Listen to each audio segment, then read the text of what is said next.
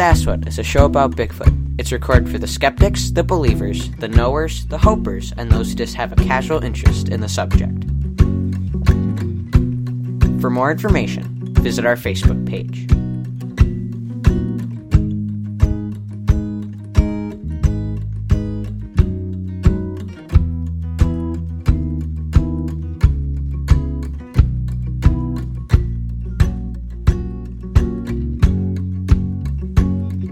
This is Sasquatch, a show about Bigfoot. I am one of your hosts, Mark Matsky, and I am relieved to have with me again, joining me in Sasquatch Tower, high above Sasquatch City, Andy Matsky.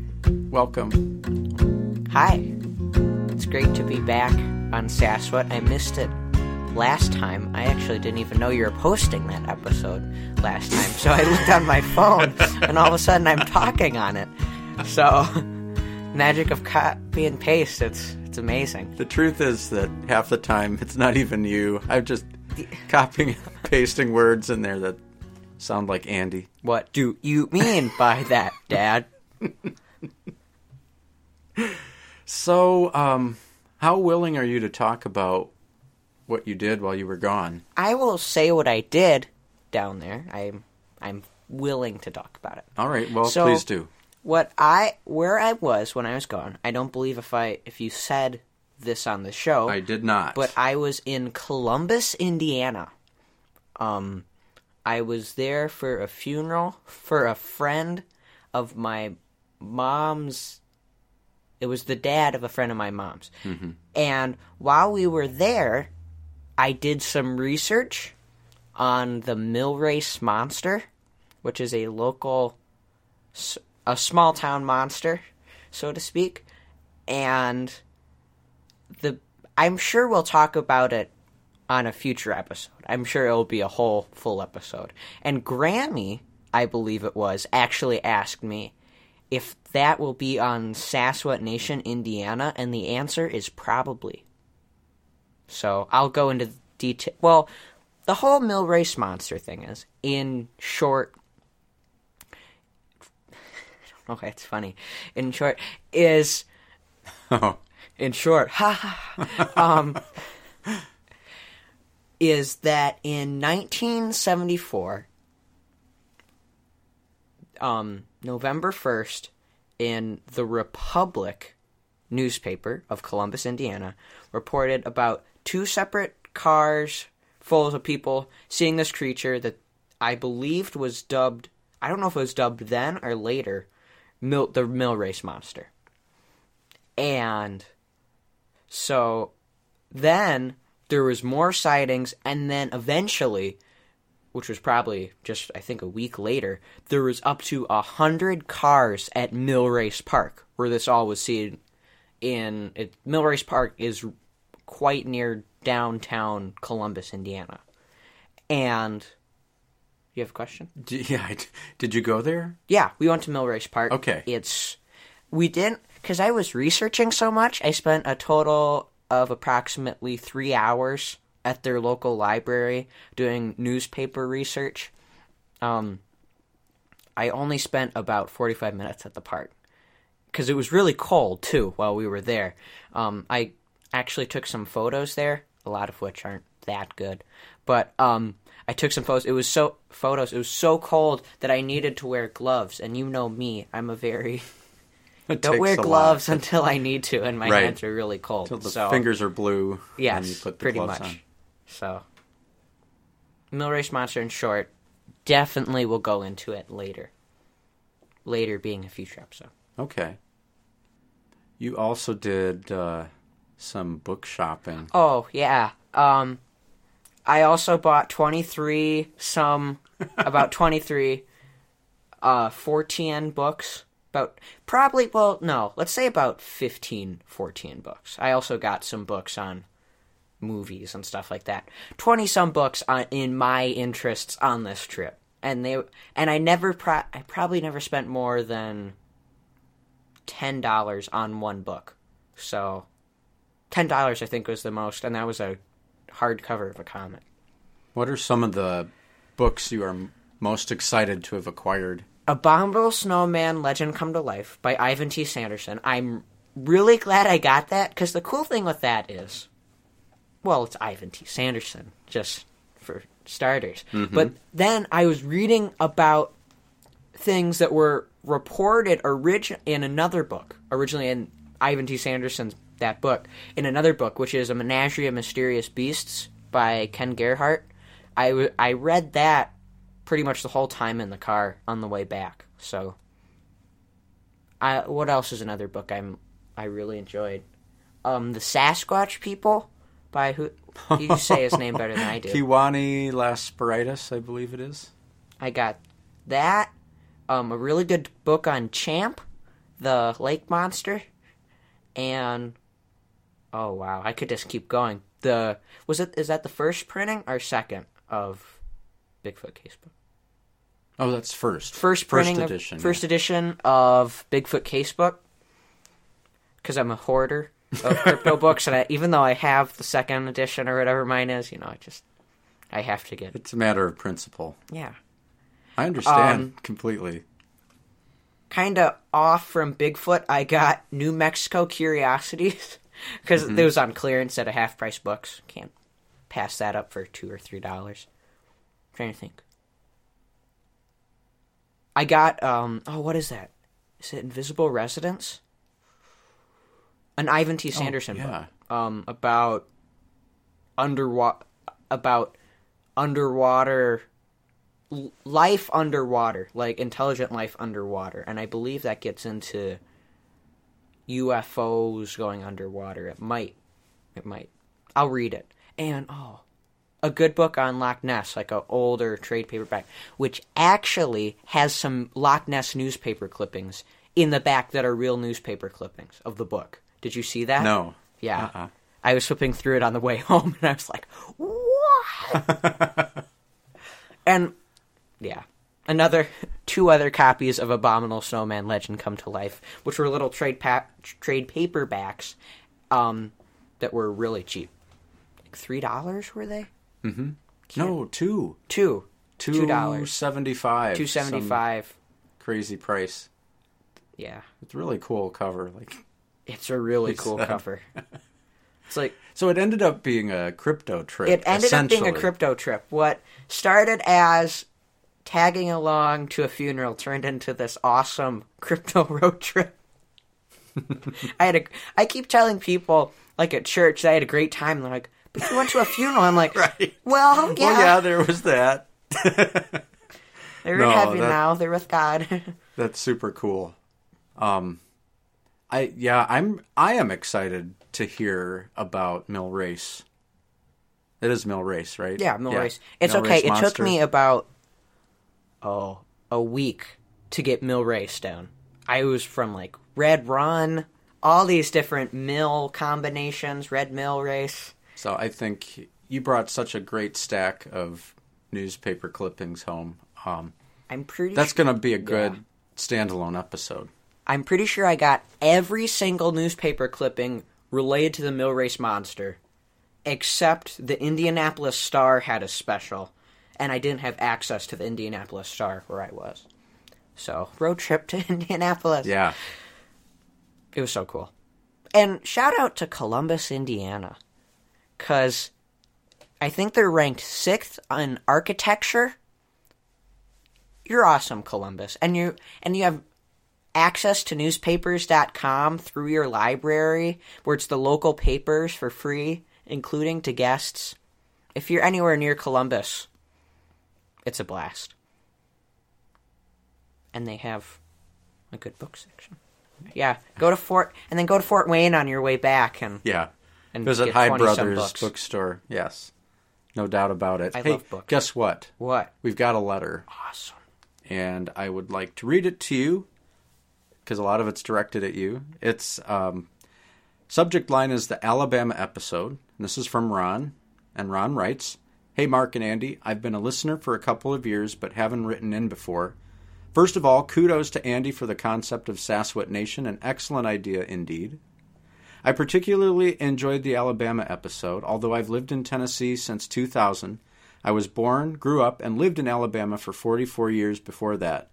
I actually grew up about 15 miles from the Chocolaco area. Yes, you got the pronunciation correct, Chocolaco. It's a small community and wider geographical area in Calhoun County, Alabama. I also went to junior college in Wadley and lived near there for several years as well. Mark got the pronunciation right on that one too, Wadley. Phew. Of course, when I lived in Alabama, a Sasquatch wasn't really on my mind. I'd seen Boggy Creek and the Patterson-Gimlin film, of course, and wondered about them, but never thought such a creature could exist near my home. I enjoyed the historical reports as well as the more current ones from the BFRO site. If I remember correctly, there was a highway sighting in my home county, Clay County, in 2014 as well. Just wanted to reassure you about your pronunciation and to say that Sasquatch Nation is a great idea. Looking forward to future episodes. Good luck with Hawaii, though. And that was Ron. We've thought about Hawaii, and unless we come across some book that's like Bigfoot in Hawaii and it's like 4 inches thick or something, we're probably going to go on like other Hawaiian legends, is probably what we'll do. I hope that's what we'll do. If not, maybe we'll just... We're not going to skip Hawaii. I don't want to skip a single state. Mm-hmm. And have we said when we brainstormed Sasquatch Nation? Mm-hmm. Where? Yeah. We got completely... We told that whole story about... The fact that we were at the Y. Walking the track at the Y. Yes. I think that is established. It's great. I love that. It's just... Thanks for saying I really enjoy the feedback on the idea that people are enjoying the whole idea of Sasquatch Nation, which I was hoping people would be writing in that, not that they liked it, but that they would be writing in regardless. So I'm super happy it's going good so far. Alaska's our next episode. Alaska. And Larry Beans Baxter is coming through big time for us, pointing us in the right direction of a variety of cases and source material. So it's going to be awesome. I can't wait for the Alaska episode to come out. We are really excited to have with us tonight Eric Altman from the Pennsylvania Cryptozoology Society. And I could say a lot more, but I think we'll just get into it in the whole context of our conversation tonight. Welcome to Sasquatch, Eric Altman. Thank you, Mark and Andy. Thank you for having me on the show. I appreciate it. Oh yeah, we're really happy to have you on, and congratulations on your Coast to Coast AM appearance. Well, thank you. That was a lot of fun being on with Dave Schrader a couple weekends ago and talking Bigfoot in Pennsylvania. It was a blast. Did you get a lot of comments on that and people texting and messaging you that you were on? I did. I got a lot of complimentary emails and text messages and messages telling me that they heard me on the show and enjoyed it, and a lot of nice compliments from people who I've never talked to before, just saying what a great interview it was, and they really enjoyed hearing me on the show. So, yeah, it was pretty nice to get some complimentary feedback on it.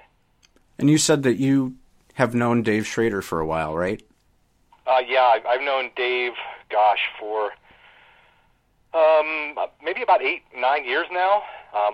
It's been a long time since I've known Dave. That's cool.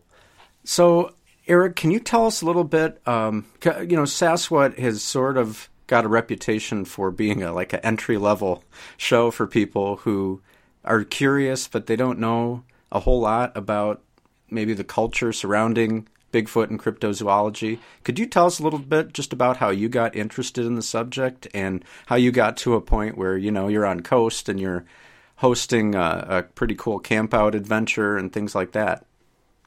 Sure.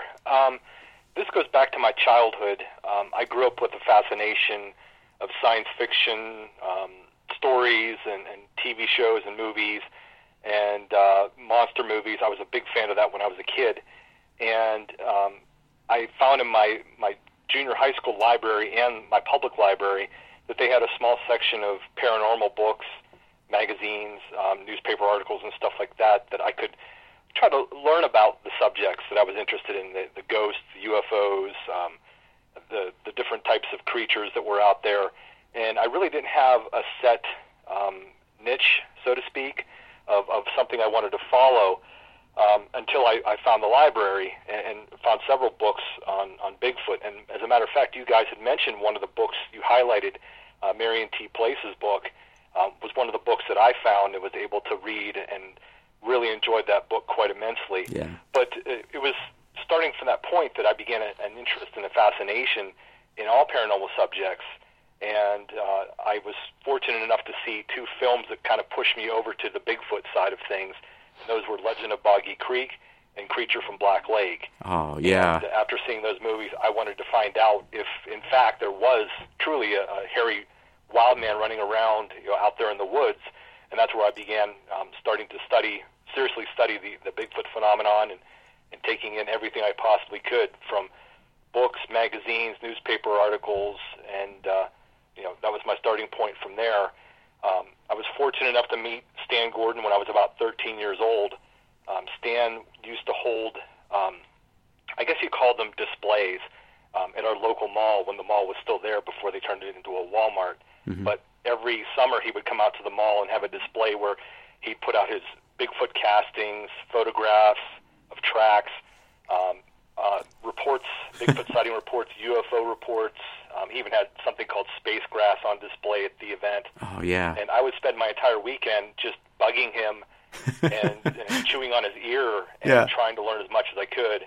And from that point forward, when I was 13, we've had a 34-year friendship built off of that. So I've known Stan for a long time. I would consider him my mentor in this whole field. But I've spent from 10 years old to about 27 really educating myself, learning as much as I could about the subject. And when I did turn 27, I decided to start going out and looking at these historical reports, going to these locations to see what the area looked like, to see if it was, in fact, a good place for a sighting to take place, see if there was any validity to the sighting, trying to track down old eyewitnesses and talk to them.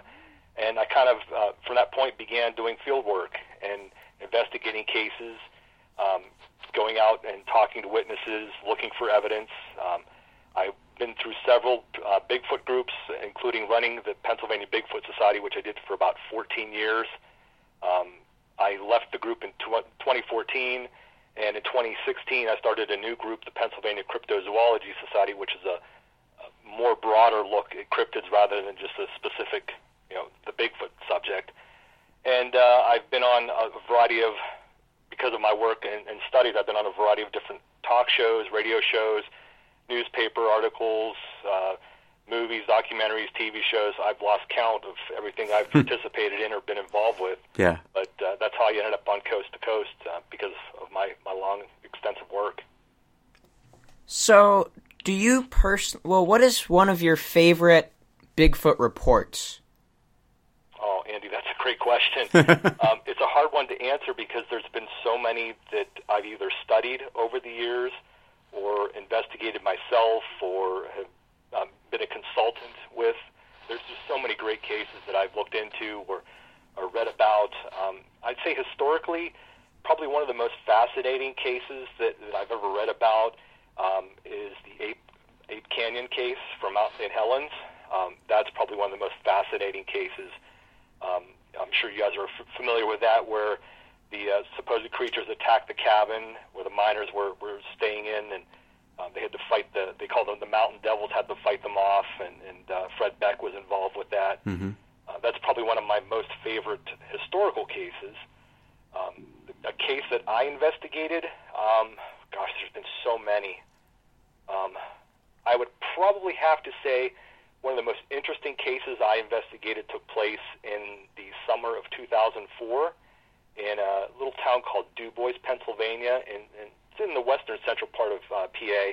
It involved a mother and her son who lived in a farmhouse and had something coming around her farmhouse almost on a nightly basis, terrorizing her dogs, stealing freshwater fish and clams from a little man-made pond she had on the property, killing and eating her cats.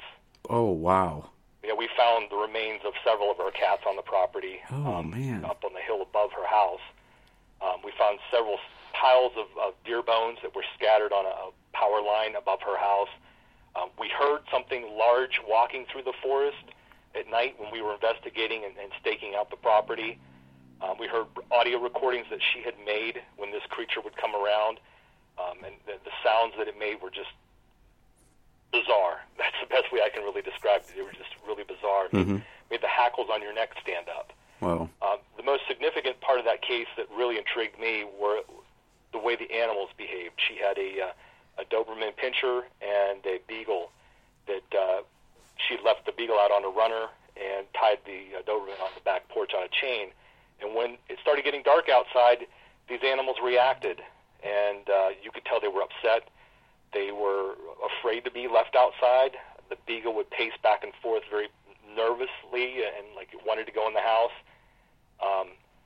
We even saw the remnants of how scared it was by looking at the back of the doghouse and seeing a part of the doghouse inside where it tried to dig through the floor to get underneath the doghouse. Wow. So there was definitely something going on her property. We hung game cameras. We put up audio recorders. We were never able to catch any decent possible evidence, but the witness testimony, the recordings we heard, the behavior of the dogs that I witnessed personally was just convinced me that there was definitely something up there on her property going on. Is that somebody that you've stayed in touch with? Do you know if that's been ongoing since your investigation? Well, interestingly enough, like I said, this was during the summer of 2004, and a member of the Pennsylvania Bigfoot Society that was investigating this, he lived very close to Du Bois. He lived in Clearfield, which is only about 15 miles from her home. He was keeping in very close touch with her, and the last time we'd gone up was late August to stake out her property and search the property and hike. And about 2 weeks after that incident, we got a call from Scott saying, hey, the woman's gone. Her house it's empty, it's vacant. There's a for rent sign out on the property, and they're not here anymore. Wow. And he wasn't able to find out from them if they moved out because of what was going on or what was the reason was they left. They had just left 2 weeks after we had last been out to their property. Holy cow. Boy, that like gives you chills almost just to think about that. Yeah. Yeah. Wow. Hey, I wanted to just circle back to something that you were talking about earlier. And it's just the fact that Andy and I were geeking out a little bit when you were talking about Stan Gordon having stuff at the mall and what that would have been like just to be able to see some of that stuff. Because I knew like the what'd you call it, space grass? Yeah. There's pictures of that in one of his books. I remember seeing that, but he had it there with him. Yeah, he did. Wow. He had a very large display, and I was so impressed with what he had. He probably had about 8 to 10 tables in a semicircle around where he was set up, and he had so many articles, newspaper articles, eyewitness sketches, eyewitness drawings, the space grass, Bigfoot cast, photographs, so much stuff. And he had some of the members of his group at that time that were on hand that were, talking to people at the mall. They would come out and share their stories and give him, the recent report or recent case or something that was going on with them. And it was such a cool thing to see. And I was actually fortunate enough back in, I think it was 1996 or 97, one of his last mall displays, he invited me to come out and participate and set up a small Pennsylvania Bigfoot Society table with him at his event. So that was great. It was so awesome to be able to hang out with Stan at the mall and actually participate in something that I got to go to when I was a kid. No doubt. No doubt. That just makes me really happy to hear that story because our experience has been also that he's just super generous with his time. And, he's always taken the time when we've seen him, and it's generally been at Monster Bash. And just taking all kinds of time with us and even recording with us right there behind his table, like as the show is going on and, he's in his vendor's area, he's doing a little recording with us. So that's just really cool. He's extremely generous. It makes it all worthwhile, to be able to interact with people like that. He does. And he's so great with the younger generation that's getting involved with this.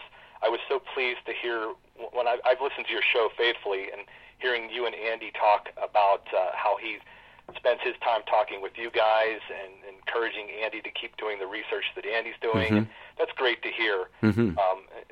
he's a wonderful human being. I really enjoyed my company and my friendship with him, and I can't thank him enough for the influence that he's been on my life. Yeah, that's excellent. Don't forget, I want to talk to you about The Creature from Black Lake. Oh, yes. One of my favorites. Well, why don't we do that right now? Just because it's one of my favorite. I think it's like the dark horse Bigfoot movie for me of all time. Because not a whole lot of people know what you're talking about when you make reference to that film. But I just happened to catch it on an independent television station way back in the day, and just love it. I just love that movie so much. I think part of it is because of the humor. It really is a pretty funny Bigfoot movie with the Dennis Fimple character and all that good stuff. But it does some pretty effective Bigfoot scenes as well. They don't show too much. Yeah, I thought it was, for being a fictional movie, it's really a cool Bigfoot film for its time. And you're right, there is a lot of humor in it with the drunken hillbilly, I guess you call him, yeah, that had his trapping partner killed at the beginning of the movie. Right. He's a hoot. He drinks his moonshine and goes out trying to shoot the monster. Right. And he shoots him out the back door. One of the main characters, what a name. Yeah, right. It's a fun movie. Yeah. But it's also for kids seeing it for the first time, especially when I did it, it was pretty terrifying because some of the scenes show a very aggressive Bigfoot, the way it attacks the van and the camp, and it ends up hurting the two main characters in the movie. And so it's a pretty terrifying film in its own sense, too, not just a funny movie. But overall, I thought it was a great film, and it was pretty cool for a young kid to see that and, to want to learn how to, Bigfoot hunt, especially after seeing this thing attack them at the campsite. Yeah. You're right. It's funny up to a point, and then it really gets suspenseful and pretty scary. And I like that switch, the way that happens in that film. It took me years to see that movie all the way through. Years. I don't even know if I'd watch it all the way through. Right now, I mean, it was scary. It's definitely that flip, just, you go, what? And all of a sudden it's like the van's being shoved, and it's crazy. Yeah, it was. Years. So tell us a little bit about the Pennsylvania Bigfoot camping adventure. Well, sure. This is the second year that I'm hosting this event, and for probably about 8 or 9 years, I hosted a Bigfoot conference in Pennsylvania called the East Coast Bigfoot Conference, and it was solely a conference, much like the Ohio Bigfoot Conference, where we had speakers, and one day we'd have like a meet and greet for people to come in and meet with the Bigfoot researchers, and then the Sunday after we'd have a driving tour around the local area where there have been Bigfoot sightings, especially around the Chestnut Ridge. So I did an event like that for about 8 years. And then I decided to take some time off because hosting an event like that, organizing and planning it, takes a lot of work and a lot of money and effort to get something like that off the ground and to make it successful. And I was a little burned out on hosting this kind of event, so I decided to kind of leave that to some of the other successful, like the Ohio Bigfoot Conference and some of the other events that were going on. And plus, at that time, it was starting to become pretty saturated with other events all over the East Coast. So I took a step back, and when I was running the Pennsylvania Bigfoot Society, every year I would have 2 or 3 public camping trips where I'd invite folks from the general public to come out, spend a weekend with other Bigfoot enthusiasts and researchers, and go out in the woods and see what it's like to do Bigfoot research. We gave them that opportunity. And last year, I thought, well, I've done the East Coast conferences, I've done the public camping outings. Why not put them together and see if I can do something with it? Because I've seen that there were a couple other groups in Ohio that were having some success with their Bigfoot camping adventure, or the Squatch Fest that's going on over in Mohican Forest, or the park over there. And they were having some pretty good success, so I figured, well, I have some experience hosting similar events, so why not try to combine it? But I wanted to do mine for charity because I really have no interest in trying to make some money off of this. I thought maybe if I could do an event that people would come to and enjoy, and we could raise some money from charities, we could do some good with it. So I came up with the concept of the Pennsylvania Bigfoot Camping Adventure, which is this year it's bigger than it was last year, obviously. Right. Last year it was a one-day event with 4 speakers, 2 workshops. Seth came over and showed the Beast of Whitehall, which was very well received. We had a cookout. We had some daytime and nighttime hikes on Friday, Saturday, and Sunday. And people just loved it. They really seemed to enjoy the event. They enjoyed the chance to get out and hike some of the trails looking for Bigfoot. They got to hear some great lectures. Stan was there last year. They got to enjoy his lecture and some of the others that were there. And people generally seemed to have a good time. But the most important thing is we were able to raise $3,000 for the charities that we were raising funds for. That's awesome. So I was very pleased with that. Very pleased. So I wasn't going to do a second event this year, but the overwhelming response from people, saying, "Oh, you have to have another one. Last one was so great. We had such a great time. You did it for a great cause. Let's try doing it again. See if we can pull it off." So I decided probably in August that I would start organizing the second event, and we were going to make it bigger, which we've done. We've increased it to 3 days total instead of just 2 days. So there'll be 3 days of activities and a whole bunch of things for families that can come out. It's not just for adults; it's for families and kids, and everybody can come out and enjoy themselves. We've got 8 speakers this year, 4 on Saturday, 4 on Sunday. We've got 4 workshops that are taking place, 2 on each day. We've got a meet and greet and a town hall on Friday night where people can come out and share their Bigfoot experiences or hear people share their Bigfoot experiences. Seth and some folks from Small Town Monsters, hopefully you guys will be coming out to show. They're going to show Boggy Creek, the new Boggy Creek film, and we're going to have a cookout. We're going to have a big pizza party Friday night. We're going to do the hikes and walks again Friday, Saturday, and Sunday. And again, we're raising money for 3 local charities in the Fayette County area. So it's for a good cause. It's a great, like I said, for families, kids of all ages, adults, enthusiasts, hardcore researchers, knowers, even the skeptics. We had a skeptic there last year who came out, and although he didn't walk away believing in Bigfoot or even, accepting the concept, he walked away having a good time and really enjoyed himself. And he's coming back again this year. So there's something there for everybody at the event this year that they can come out and have a good time. Yeah, the stable of speakers I was really amazed at when I looked at the list. I mean, there are some really big names in that list. How do you go about, securing speakers for your event like that? Because these are people that, a lot of interested folks would come a long ways to see and hear, I would imagine. Yeah, I've been very fortunate and very blessed over the years to network with and become friends with a lot of folks in the paranormal and the Bigfoot community. And when I did the event last year, I had asked 4 very close friends of mine that were local in the area, hey, this is a charity event. I don't have a budget. I'm just trying to cover expenses for the event. And if you want to come out and lecture, you're certainly welcome to. We'll put you up in a campsite, or if we can get you into a cabin, we'll get you into a cabin. I don't have a budget to pay speaker fees or fly people in from all over the country. Just can't do it with a charity event. Mm-hmm. But I said, we're trying to help a couple of charities, and if you're interested in coming out, we'd love to have you. And last year we had Stan Gordon, Brian Parsons, Steve Calls, and Dave Dragazin speak at the event. Mm-hmm. And it was a great turnout. We had probably close to 250 people show up for the first event.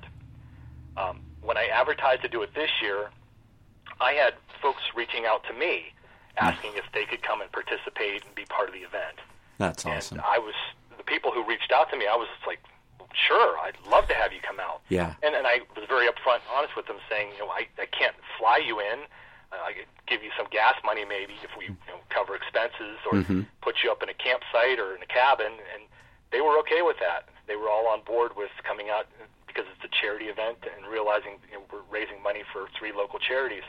And I've been very blessed and very honored to have, excuse me, the list of people, as you see, coming out to speak at the event. We've got Stan Gordon returning, which is, in itself, he's a huge name and a huge draw. Right.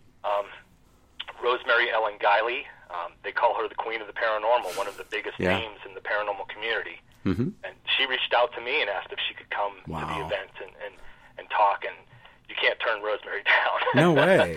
No way. She's a wonderful lady and a dear friend. So we had her on board, and I had John Sable contact me. He's going to be coming out to talk about his trip to Boggy Creek during the filming of Legend of Boggy Creek. He was down there at that time looking into the cases and stories that were going on. Wow. So he's going to share his experiences. David Weatherly, who's written the Wood Knocks Volume 1 book. Right. He's coming. There's so many big names that are coming out for this event. Steve Calls will be back. Jay Bachochin. We've got Ron Murphy, Brian Parsons. There's so many wonderful people coming out to the event, and I'm just so blessed and honored to have these folks stepping in to want to help out these great charities. When is it this year? The dates of it are May 5th, 6th, and 7th, so the very first weekend of May, and it's taking place at a campgrounds in Fayette County in Farmington, Pennsylvania. It's called Benner's Meadow Run Campground, and it's a beautiful modern campground. They've got all the facilities, electricity, running water, showers, public facilities for everybody to use, a really nice office/convenience store on the campgrounds. It's a beautiful campgrounds, and they have a huge pavilion and a field where we're going to hold the event at. So that's when and where it's going to take place. And the campgrounds were so excited to have us back this year, which was another plus. They were just like, wow, we had such a great time last year. We can't wait to have you back next year. So we've been very fortunate, guys, for everything to fall back in place again, and for folks to want to come out and not only attend but participate. And I've actually had to turn people away. Wow. Can't fit them all in on the schedule, unfortunately. That is cool. That is really cool. Well, I have to ask, are there any sighting reports of anything in that immediate vicinity that you can tell people about? You know, like you're pretty close to something that has happened at some time? Oh, yeah. Within a mile of the campground, at minimum, there's been sighting reports. There have been encounters. As a matter of fact, last year at the event, it was the Sunday following the event on May 10th, and excuse me, we had one of the researchers who attended the event by the name of Jim Brown received a report from two people who had a very close encounter with two creatures, and probably a few miles from the campground. And I think Stan actually talked about that case on your show when he was on. It took place just outside of Fairchance, Pennsylvania, and these two witnesses were driving home late at night. It was very foggy, it was raining out, and they were driving on a backcountry road, and they witnessed a large creature or large animal come down off an embankment to their left. It crossed in front of the vehicle and continued on its path down the embankment on the right into a very heavily wooded area. And the two men were kind of shocked by what they thought they saw, but they didn't get a good enough look at it to really see what it was. So they stopped the car, they got a flashlight out of the glove box, and they were proceeding to look down into the wooded area from their car to see if they could see what this large animal was that just walked in front of their vehicle. And as they were sitting there looking with the flashlight, movement caught their eye to their left, and that's when they saw an upright creature come down off the embankment. This is the second one that came down, but this one stopped in the roadway in front of their vehicle. And it just kind of stood there and was looking at them as they were looking at it. And long story short, they were a little nervous. They decided, well, maybe if we back up, it'll scare the animal. It'll continue on its way, and we can head home. Well, the animal stood its ground, and they decided, well, maybe if we drive towards it, that'll spook it, and it'll continue on its way, and we can go home. Mm-hmm. The animal continued to stand its ground. It didn't move. Man. And eventually they coasted up onto this animal and bumped it with their bumper of their car. Yeah. And from that point, the animal leaned down and put its hands on the dash of the I shouldn't say dash, but the hood of the car, right, and looked in through the windshield and the dash at these two witnesses who were sitting there looking back at it. Holy cow. Eventually, the creature turned and walked down the embankment and disappeared out of sight, and that was the last they saw of it. They contacted Jim Brown, who was he lives not far from this two guys, and they knew him. So they contacted him. He went up to the area and searched the area for evidence and tracks and any possible handprints on the hood of the car. Unfortunately, due to the rain, there wasn't anything left. It was a pretty heavy rain, so it washed any signs of anything out of the area, of the embankments or the woods on the right, and he found no handprints on the hood of the car.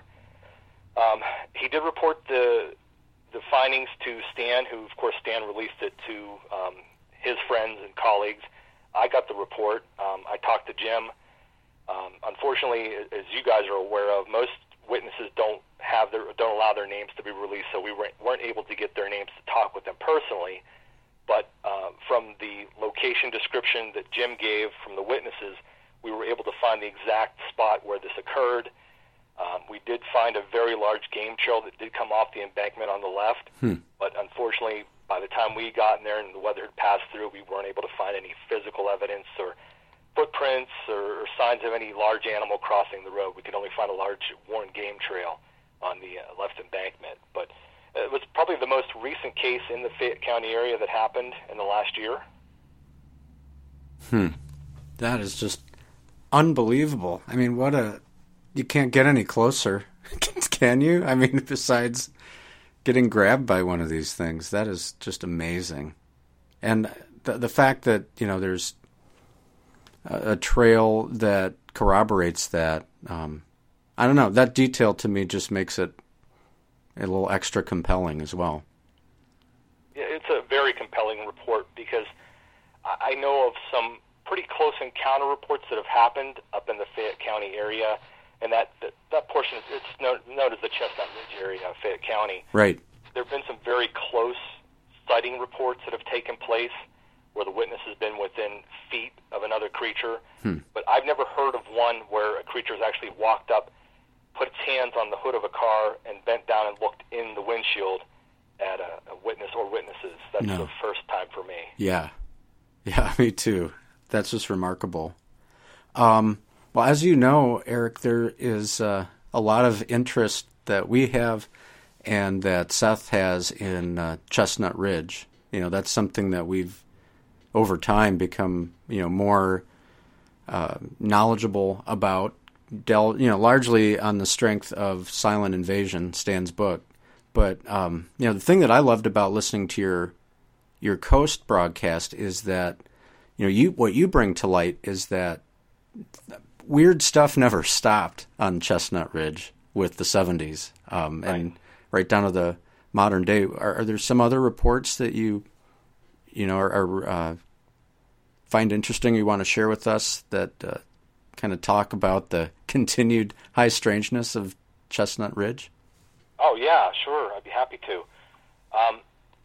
There was a flap of sightings that took place in the Chestnut Ridge in 1973 and 74. And as you said, that's made it into Stan's book, the Silent Invasion book, and it's pretty well known in Bigfoot circles, and even historians and people that lived through that time were familiar with that. But there was a smaller flap of sightings that took place in the Chestnut Ridge that I was personally involved with investigating cases, and that took place from 2009 through 2012. And it was just, for me as a researcher, it's probably one of the most active times that I've investigated cases where I was getting a phone call once a week and running back down to Fayette County, which is about 45 minutes drive for me from where I live now. I was running down there every couple days to talk to new eyewitnesses and investigate new cases and claims, and spending time out in the woods day and night looking for evidence. And it all kicked off on July 10th of 2009, where a woman was driving, and this is going to be hard to believe. I find it hard to believe myself, and just goes to show some of the strange things that happen in Fayette County, especially in Uniontown. But a woman was driving home from work, and she was heading up North Connellsville Street through Uniontown, Pennsylvania. And the area is a very, it's a suburban neighborhood, but it's very populated. Mm-hmm. There's a lot of people out and about, and especially at that time of the evening. It was a summer night, about 6:30. She's driving about 35 miles an hour down this very busy and very populated road through a neighborhood. And she's driving past this elementary middle school called Lafayette Middle School, and she happens to glance to her left and sees a figure running at a high pace of speed through the schoolyard towards her vehicle. And fearing that it's a kid or a teenager or even an adult running towards her, she didn't want to hit it, and it was running in a direct path that if she would have kept going, she would have hit it.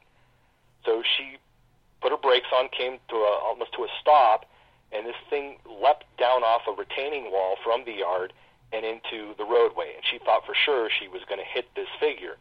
So she slammed her brakes on, and as the figure approached her car, she looked out her driver window and could clearly see this was not a person.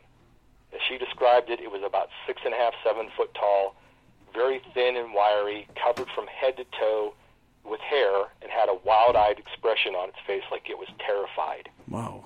She thought for sure this thing, the way this thing was running towards her car, it was going to hit the front end of her car. But strangely enough, it didn't hit the front end of her car.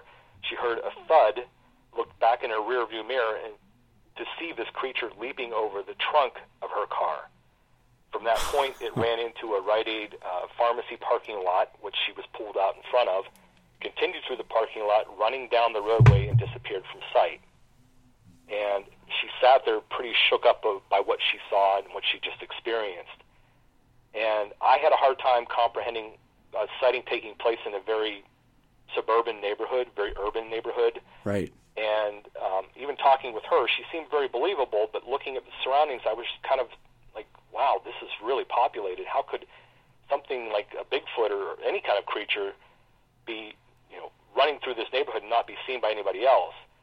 I did go into the Rite Aid pharmacy parking lot to the store and talk to the manager and to a worker in there and asked them if they'd seen anything or caught anything on surveillance tape out of the ordinary or unusual. And they said, no, we haven't seen anything. We haven't seen anything on the tape, but a couple weeks ago we did see a couple large brown bear sitting in the schoolyard right across the street from where we are. So, okay, if a brown bear is going to be there, why couldn't a Bigfoot? Sure. Wow. And as the crow flies from where her sighting took place, it was about 5, maybe 4.5, 5 miles from the Jumonville summit or the base of the Chestnut Ridge. So they're within a pretty decent space from where she had her sighting, or the distance from where she had her sighting to the ridge. And then I started thinking about it. Well, maybe if this creature came down at night foraging for food or looking for food, it could have easily gotten stuck in a small patch of woods waiting to hide out and make its way back to the ridge, and it just went at what it thought was the opportune time, and it wasn't. But that first sighting in July of 2009 kicked off a wave of sightings that, as I said, I was down there at least once a week, if not every couple of days, talking to new witnesses. Case after case. I think we investigated close to 30, 35 cases over that 3-year period that were coming in, and it was just unbelievable. They were coming from people from all walks of life. We even had a report filed with us from a state police constable that he had a sighting one night up on the Chestnut Ridge. So, pretty incredible time for me. Yeah, absolutely. Were the sightings of creatures, was it sort of like a uniform look to the creature, or were they pretty much wildly different in the way that they appeared? Some of them were different, and there were a couple that were pretty similar. We had a woman contact us that she's not originally from the United States. She was from the Netherlands. She just moved over to the United States and was living with her boyfriend at the time, and they were living in the Uniontown area. And she was driving home from the casino that sits up on the mountain and decided to take one of the back mountain roads home as a shortcut. And she'd done it many times before. And it's about 2:30, 3 o'clock in the morning as she's driving down this road. And it's there's mountain cabins and hunting cabins scattered along this mountain road. And she did see a vehicle in front of her, so maybe half a mile, quarter of a mile ahead of her. And she was watching this vehicle driving. And then all of a sudden, this vehicle made a very quick stop, a U-turn, and took off, coming back at her in the opposite lane at a very high rate of speed. She thought that was kind of odd, but she didn't really think much of it, other than maybe this guy forgot something, turned around and went home the other way. Well, she continued driving, and as she was continuing driving, she saw this figure walking down the middle of the road, and it was just right in the middle of the roadway, and she got closer and closer, and her first thought was that this figure or this person was somebody wearing a fur coat and had a Halloween mask on. And she slowed down and came up behind this figure as it was walking, and it didn't move. She put her high beams on it and just continued to walk down the middle of the road. And she slowly came up on this thing, and finally this thing stopped, turned around, and instead of her hitting this thing, she kind of swerved to her left to go around it. That's when it bent down and looked in the windshield of her car as she passed it by, and she could see it wasn't a person in a Halloween mask or a fur coat. It was a large hair-covered creature. And she avoided hitting the creature, swerved around it, and she continued driving down the mountain road at a very high pace of speed. She just wanted to get home and get away from it. Yeah. And that creature that she saw was also witnessed by several other people in the area throughout that 3-year period. Okay. We received several reports, and one of our members, Dave Dragazin, who's a forensic sketch artist, drew the same description of what people told him, and that the drawings look almost identical. What is it about Pennsylvania Bigfoot? It seems like they're not about to get out of your way. They're daring, I guess. They are. they like to, I don't know what it is, but they just don't care if you're there or not. That's a really interesting feature of these reports, is that they seem to go into places pretty boldly that you wouldn't expect. And this whole, in the middle of the road, I'm not going to move for you. That's, I don't know, that suggests, a close group of creatures maybe, or one who's just stubborn or something. That's wild. We had a really interesting report that winter of 2009, 2010. A snowplow driver was driving through a little village called Dunbar, Pennsylvania, with his snowplow, and it had snowed pretty significantly.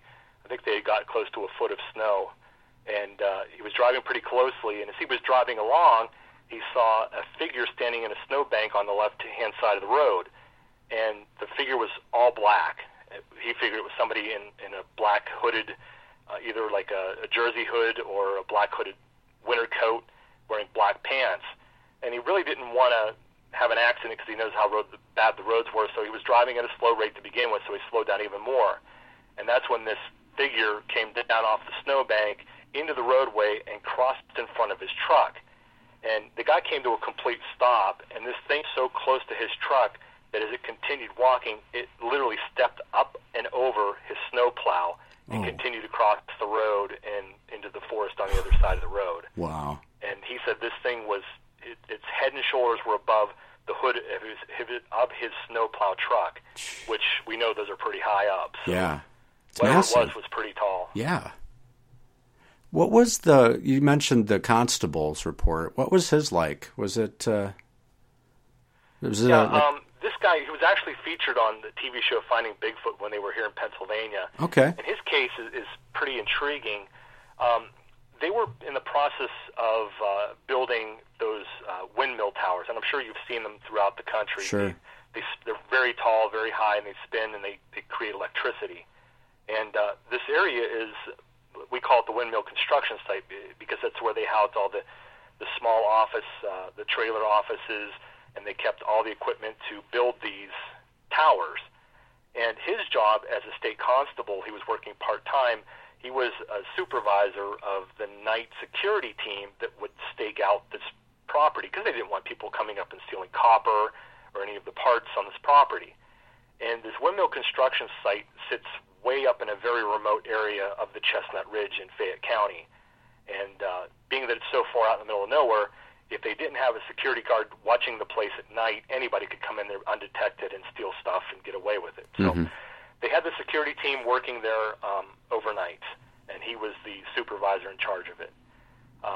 It happened in the late summer, early fall of 2011, and he had told me, he actually called me one afternoon, and we talked for about an hour on the phone, and he relayed his and his crew's experience of what they were hearing at this construction site. And keep in mind, this construction site, like I said, is in a very remote part of the mountain, surrounded by forest, ravines, very hilly terrain, very thick woods. And while he would be working at night, or his crew would be working at night, they would hear screams, howls, growls, wood knocks, all kinds of strange audible activity coming from the forest surrounding this area, this construction site. And it went on for several weeks, and when he called me, he finally had enough. He said, I need some answers. I don't know what we're dealing with. I first thought they were coyotes, but these aren't coyotes. These screams and howls are much louder, much longer, and they're not yipping or barking. They're just one solid loud moan or yell. I'm trying to figure out what they are. I don't know what they are. Can you come up and research and let me know? And I'm thinking, well, I know where you're at. I know the history of what's going on in that area. I know there's been sightings up there. And I didn't allude on to him that I knew what was going on, but I told him I'd try to come up and help him get to the bottom of it. And that began a 4-week investigation for our team. We've talked to all the security guards that worked there. We heard all their stories from one. I felt bad for the one gentleman who told us a story of how he was in one of the porta-johns on the property at night by himself, and the porta-john sat under one of the property lights, one of those big outdoor post lights, and he watched a huge shadow walk across the front of the porta-john while he was in it. Oh, man. Thought that's kind of strange. There shouldn't be anybody here. And later when he checked with all his colleagues and the supervisor, nobody, in fact, was on the site. Wow. He watched something large walk by the front of it while he was in there. Jeez, yeah. But we got these kind of stories. So we were hearing stories of the other guys corroborating the screams, the yells, the growls, the grunts, the wood knocks. And when I talked to him about 2 days before we were going up there to investigate, he had told me about a sighting he had on the property. He was sitting in his vehicle, and he was just monitoring the property. It was about 11:30, 12 o'clock at night, and he was looking down towards the left corner of the property right near the road and saw a movement, and he thought maybe it was a deer or a bear because it was pretty low to the ground. And he watched this area near a light post, and something came up from behind this light post, and he watched it go from standing on all 4 legs up onto 2 legs. It began to play a game of peekaboo with him behind the utility board where they have all the power boards and power supplies for all the local offices and the different equipment and different offices and trailers they have up on that site, that work site. And this thing, he said, was standing behind the utility pole, and there was a board there, and he was watching it lean out and look directly at him, and then slowly lean back in behind the board, and it would do it several times before it turned and walked off into the darkness before he lost sight of it. Oh, man. That is awesome. Hey, you know what? I feel like this could easily be a 3-hour show. Just having you tell me more reports and like one thing leads to another. But I think we should probably start to wrap things up here. But before we do that, I want to give you the opportunity to just, if people want to get in touch with you or find out more about the camp out adventure or submit a report to you, how would they get in touch with you? Well, there's several ways to get in touch with me. They can do so by going to my personal website, which is ericaltman.net. And there's a contact page on there. They can just reach out to me directly and email me through that website. I'm on Facebook, as you know, Eric H. Altman on Facebook. They can reach me there. Or they can go through our group, the Pennsylvania Cryptozoology Society. The website address for that is pacryptosociety.com. and they can file a report that way or get in touch with me if they have questions or want to hear more about any of these reports that we've investigated. For the event that's coming up on May 5th, 6th, and 7th, they can go to PA for Pennsylvania, PABigfootCampingAdventure.com, and they can find out ticket prices. They can find out information about the events, all the speakers, special guests that are going to be there, workshops, everything that's involved in the event, the charities. Now, I didn't mention the charities. It's Unity, A Journey of Hope, Lucky Paws Animal Rescue, and Fayette Friends of Animals. Those are the charities we're raising money for this year. They can find out all about the event there. They can tune into my radio show. I do a weekly podcast like Sasquatch. Mine is called Beyond the Edge Radio, which, as a matter of fact, you're going to be a guest on coming up in April. Looking forward to having you and Seth and the crew from the Small Town Monsters on to talk about your work and of course, your work now with Sasquatch and the new show.